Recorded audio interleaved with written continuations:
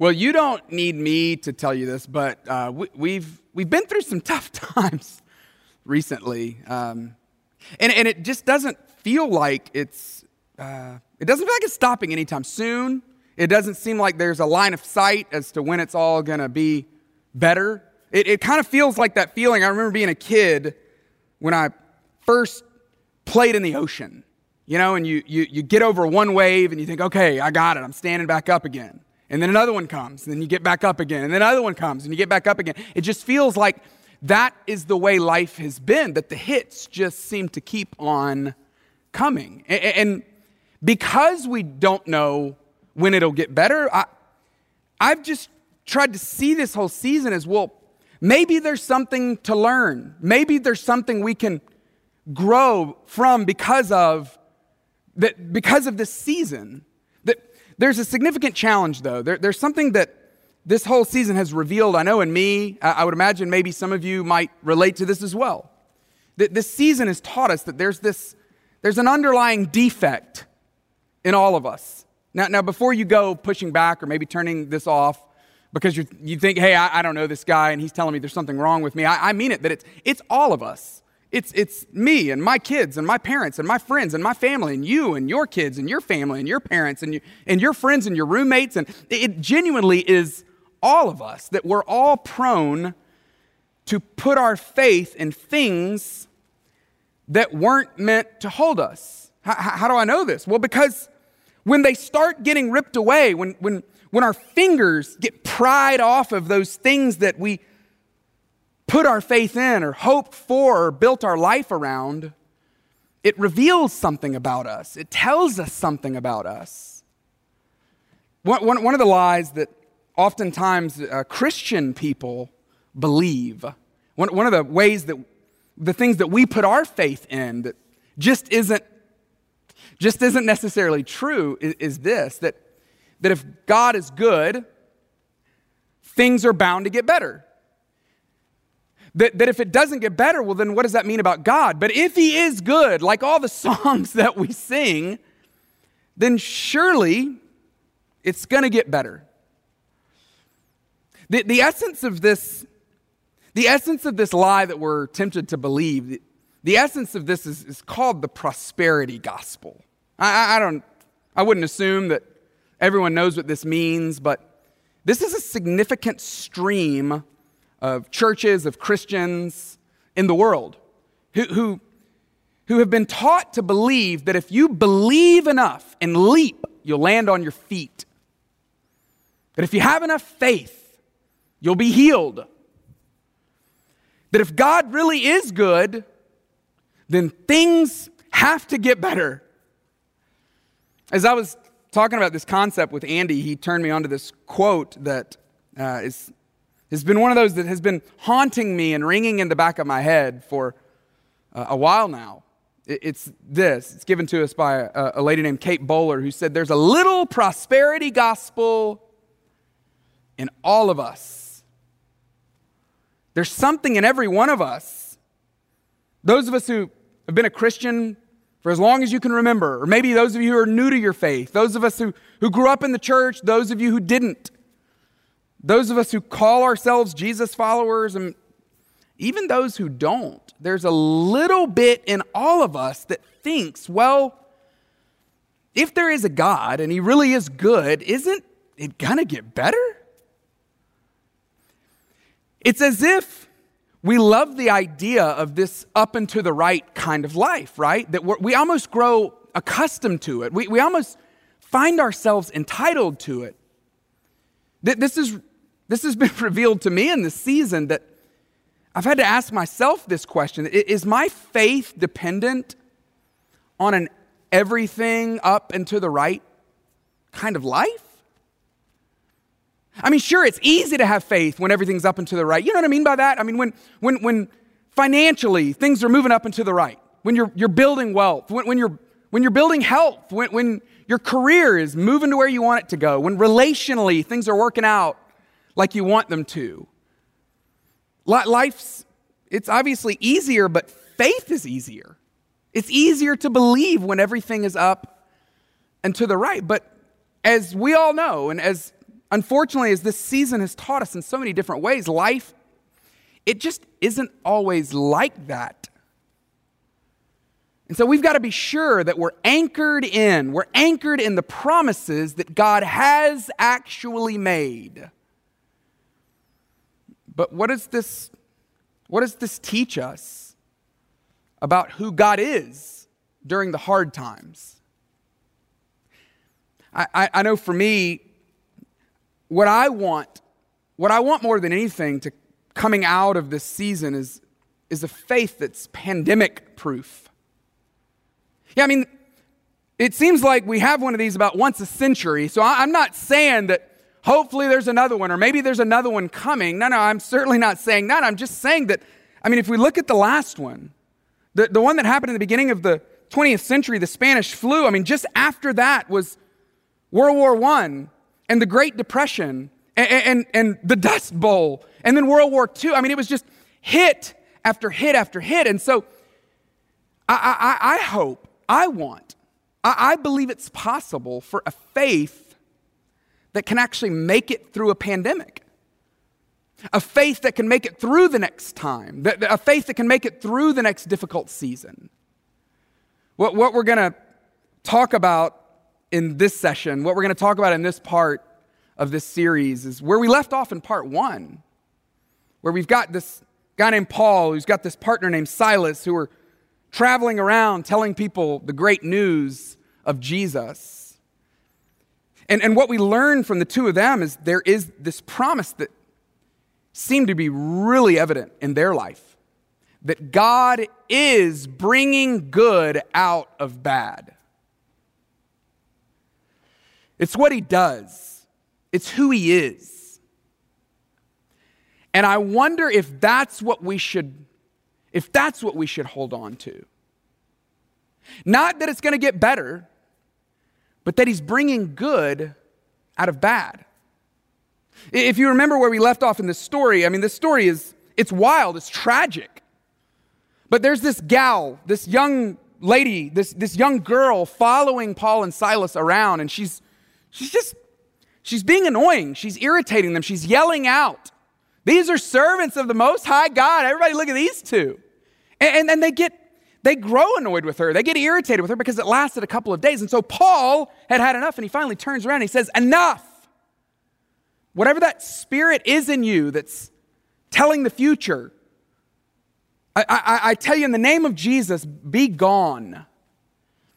And so Luke, who wrote Acts, tells us that this spirit left her and she no longer had this gift, this skill, this ability. Maybe it set her free, but it set these people that were making an income off of her, it set them back. It made them mad. And so they brought Paul and Silas in and had them arrested. And the Roman government had them flogged and severely beaten. And they handed them over to this jailer who put them in the inner cell, chained their hands, chained their feet, fastened their feet to the foundation of the ground. And we looked at this little verse in Acts 16 that says, about midnight, Paul and Silas were praying and singing hymns to God. And the other prisoners, they were listening to them. Well, of course they were. They couldn't not. But haven't you noticed that we do the same? That when somebody's going through a really hard time, we pay extra close attention. In fact, we pay the closest attention to the one going through the darkest night. I would imagine for Paul and Silas, this was one of the darkest nights of their life. And there were people that were paying attention. And the same is true for you and me. That when we go through our darkest night, other people are listening, they're watching, they're taking notes. In fact, we're far less impacted by the life of those that are always up and to the right. We have a hard time relating to them. We can't really understand what life must be like. You're probably familiar with Tom Brady, right? I mean, who's not? I think that's the way a lot of people feel about his life, that it's just so perfect, it's hard to even relate. I think it's why people that we see in the news, celebrities like Tiger Woods or even Britney Spears or Kevin Hart, people that have bumped into some hard times and are trying to figure out their way through it, we we feel more connected to them. We at least are more interested in what's going on because it doesn't seem like everything is always up and to the right. This past season has shown us that with celebrities, that there's been a lot of articles, a lot of stories written about celebrities who the general public feels disconnected from because they're talking about their private plane on their private island. And we all just look at that and go, that doesn't seem like real life. It seems out of touch. It seems so separate from the struggles of the common folks. Yeah, but when Paul and Silas, when they were struggling, when they were in one of their darkest nights and they're singing hymns and praying to God, you better believe people around them were going, man, what in the world is up with these two guys? People were paying attention. And so we have the same opportunity. What happens next in this story, I don't know, it just only gets more dramatic. With every movement, every new scene, something else happens. Feels very Meet the Parents-ish, where things just continue to go wrong. Things go from bad to worse and get even more dramatic. The next verse, verse 26. Suddenly, there was such a violent earthquake that the foundations of the prison were shaken. As if things weren't already rough for them. Now, this violent earthquake shakes the very foundations of the prison. I think it's this pretty stellar metaphor that it was an earthquake that shook the foundation of the prison, because that's what often happens in our life. In our lives, we experience suffering, we go through hard times, we have these seasons where it feels like it just won't stop, and the very foundation that we fastened our life to gets shaken. In fact, maybe you're thinking about this even now. What is it that you've built your life on? I would imagine over the last season, it has at least been challenged. It's at least been tested. Maybe life feels shook because the testing of suffering, it always shifts the tectonic plates underneath the foundations of our faith, revealing where we've really placed our hope, where we've really put our faith. It's undeniable and it's unavoidable, but it's essential to what God seems to want to do.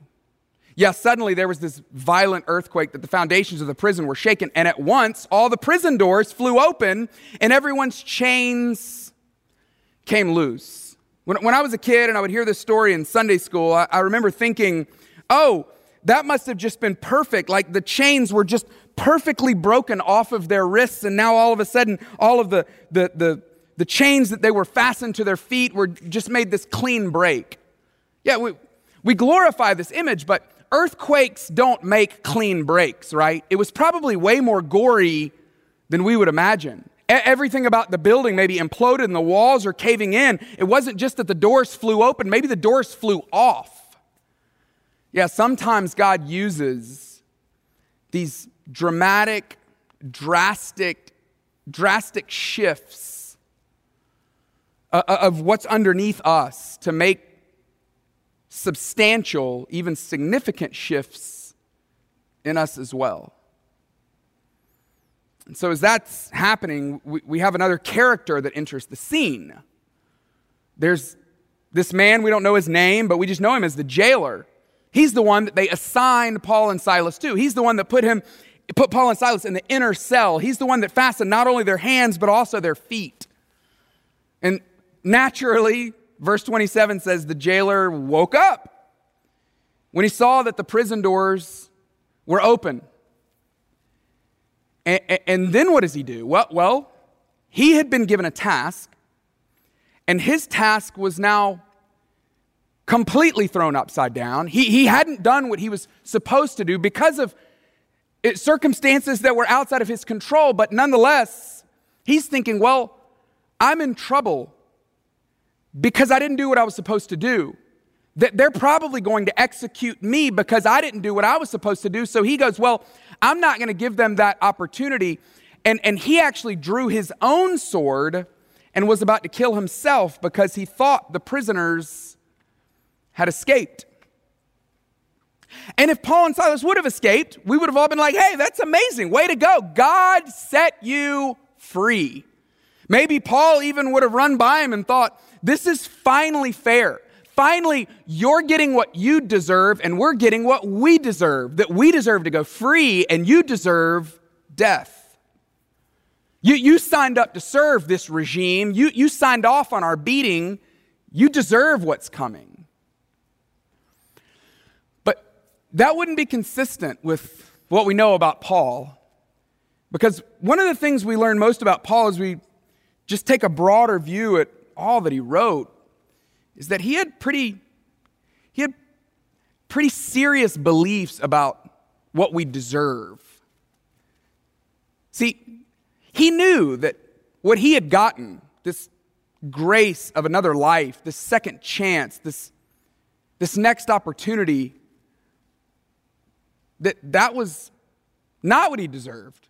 That God had showed him grace.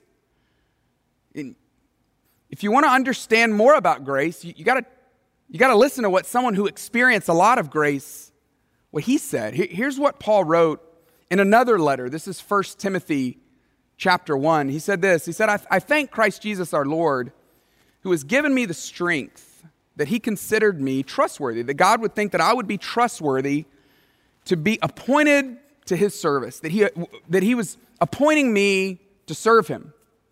He said, you see, because if you don't know this about me, this is what's true about my background. He said, even though I was once a blasphemer and a persecutor and a violent man, that I was shown mercy because I acted in ignorance. I acted in unbelief. I didn't know. And instead of getting what I deserved, God poured out on me something very different. He gave me grace. The grace of our Lord was poured out on me abundantly. I love that word. That it was dumped onto me, along with the faith and love that are in Christ Jesus. See, grace means that all of your mistakes, all the reasons that the hits sometimes feel like they keep on coming, particularly when it was our fault or when it's something that we did to deserve it, that those mistakes now serve a greater purpose. That instead of just serving up more shame, that they actually give us a mission. Grace has this way of changing our perspective on our situation, that when we with intention, that when we mindfully receive grace, that we're set up to do something unfathomable, to extend grace to other people. And because Paul had received it, he's now set up to extend it to others, which he does to the jailer. Look at what Paul says. Back to Acts 16, verse 28, he says this. Paul shouted, "Don't harm yourself. We're all here. We could have left. We could have left you high and dry, but we didn't. So don't harm yourself. We're right here." And that mercy, that grace that Paul showed the jailer, it had quite an impact on him, naturally. Look at what happens next. The jailer called for lights and rushed in and fell trembling before Paul and Silas. And he then He comes to them, bowing in reverence to them, stunned by the grace and the mercy that they showed to him. And he says, Sirs, what must I do to be saved? You've saved me. And it's clear that you've experienced something that I have not experienced. I don't know that I would have done what you did. So what do I need to do to be saved? And then they give him a real simple explanation. Paul and Silas, they replied, well, believe in the Lord Jesus and you will be saved. Believe, put your faith in who Jesus is, the work that Jesus did, his death on the cross, his resurrection from the dead. Put your faith in him and you can be saved. And then he says, you and your household. And we don't know what he means by that. Was he speaking in hope? Was he speaking prophetically? Was he now forecasting the future? We don't know yet. But we do know that he gives them a very simple explanation. And they didn't stop there. Now we have the scene change where we move to the jailer's house now. And then they spoke the word of the Lord to him and to all the others in his house. I kind of picture this like this was like a first century Waffle House run. It's the middle of the night. They're like, oh, we're in the middle of some serious conversation. We got to find somewhere else to go. Let's come to my house. So the jailer takes them there, and then he does something that's hard to even imagine as well. At that hour of the night, the jailer took them and he washed their wounds, which is, I don't know, is pretty amazing because he might have been the one to cause their wounds, which is the way God seems to work, that oftentimes God does these full circle things where he allows us to experience a purpose or a mission in the very spot of our deepest hurt. This is the kind of stuff that God does. The jailer brings them into his house and he washes their wounds, and then immediately he and all of his household were baptized. They had a ceremony right there to represent the change that they were experiencing. Right there in the source of Paul and Silas's greatest pain from this jailer who had at least was around the beating, maybe he was a part of the beating, locked them up into the inner cell, was about to kill himself, and then experienced this miraculous moment of mercy and grace. Yeah, the jailer brought them into his house and he set a meal before them. And he was filled with joy because he had come to believe in God, he and his whole household. Just as Paul had hoped, or maybe just as Paul had predicted. But why so much joy? Why filled with so much joy? Well, because that's the natural response to grace. And when someone shows us grace, when we receive the kind of grace that God has shown us, it leads to joy. Even in the middle of a hard time, even in the middle of suffering, even in the middle of a season where it feels like it just can't get any worse, that there are still moments of grace, moments to receive grace, and then beautiful moments to give grace away. So let me just give you two areas that I've seen in my own life that maybe you've seen in yours where God has done a significant amount of grace dispensing. That God is giving grace. He's giving grace even when you're suffering. That even when it's bad, God gives us grace to take a different perspective, to have another view on it. Like, I'll give you some examples. Maybe you say something like this: God, why did I get into a car accident? Maybe you've had something tragic like that happen, but maybe God gives you grace to see it in a different way, and you think, well, by God's grace, I'm still alive. Yeah, there was an accident, but by God's grace, I am still living and breathing. Or maybe you'd say this: well, God, I've been praying, why am I still suffering? I've been trying to do all the right things. I've been trying to show up, and I've been trying to read my Bible, and I've been trying to pray, and I've been trying to do all the things I know to do. Maybe God gives you maybe he gives you grace to have this perspective that by God's grace, surely good is going to come out of this. It might not turn into good, but it will somehow lead to something good that I can't see. I had a friend who recently walked through cancer, and I was asking him all about the treatment and how challenging that was. And he said, you know the best part? I was like, there's a best part to this? He said, yeah, you know the best part is that when I go into a waiting room, I have met the most interesting people, and I've had the most incredible opportunities to pray for other people and to help other people and to listen to other people's story and to be a light. And as he's telling me this, I just thought, that's not common. That's grace. That is a grace that God has given you, even in the middle of suffering. Or maybe you've said this, well, God, why didn't I get that promotion? And maybe God gives you grace to see a bigger picture that somehow down the road, maybe you choose to hope, choose to believe that God, He's got something better for me. You can't see it now, but how many of you have been in a situation where you lost your job a while ago, and now, from the perspective you're in now, you look back on it and you think, wow, I couldn't have seen it, but God was doing something in the middle of all that. It actually led to something that I'm grateful for, that it is actually better now. Or maybe you say something like this, God, I'm going through so much pain. When is it going to end? God's grace is the ability to fully rely on Him, even when it doesn't seem to be getting better. Yeah, Paul calls it in another section that he writes in one of the letters he wrote to the church in Corinth. He said, this is God's grace manifesting itself as strength in my weakness. That God gives me the ability to make it. He sustains me, even in the middle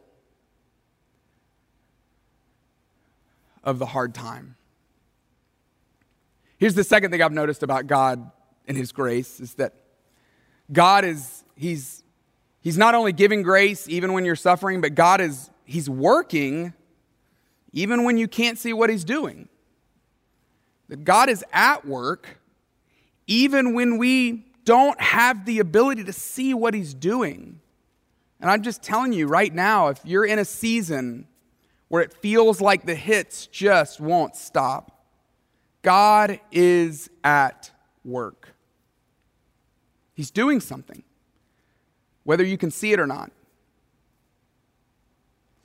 I just recently saw this story that maybe some of you saw as well. It was quite a popular story, so maybe you have, but there's this musician, his name is Thad Cockrell, and Thad was, he was in a band that I remember listening to maybe 7 or 8 years ago. It's a band called Leagues, and during 2020, he put out some new music, and maybe you have friends or maybe somebody you know went through something like this as well, where they put out music or put out art or did something, launched something during that year, and obviously it just changes everything. He couldn't tour, he couldn't promote it like he wanted to, and so it didn't sell. He was in a spot where he was struggling even more. And because he's been down the road, because this wasn't his first rodeo, he said he started 2021 and wrote down some goals and started thinking about his career. And in the middle of that process, it just hit him, I need to find something else to do. I need to find a new career. And so he actually turned that into a letter that he wrote to his manager. Wrote this whole diatribe about how, you know what, it's been a great run, but it's time to do something new. Sends it to his manager. His manager gets back to him and immediately says, hey, we're not going to talk about this right now. He says, I don't know how else to say this, but we got an invitation yesterday that has changed everything. Last week, this guy was walking through a hardware store and he heard your song and he Shazammed it, which when I first heard that, I thought, who is Shazamming songs still? That's amazing. Well, this guy evidently does. Yeah, Jimmy Fallon was trying to figure out how to change a light switch and had to go to the hardware store. And he walks into the store, and the store just happens to be playing this song by Thad Cockrell called Swingin'. Just talks about that if I'm going to go down, I'm going to go down swinging. And Jimmy says it became his theme. It became his anthem for this whole year, this whole season. In fact, he loved it so much that he went and told his team, he said, hey, I want to invite this guy to play on The Tonight Show. And so Thad did just that.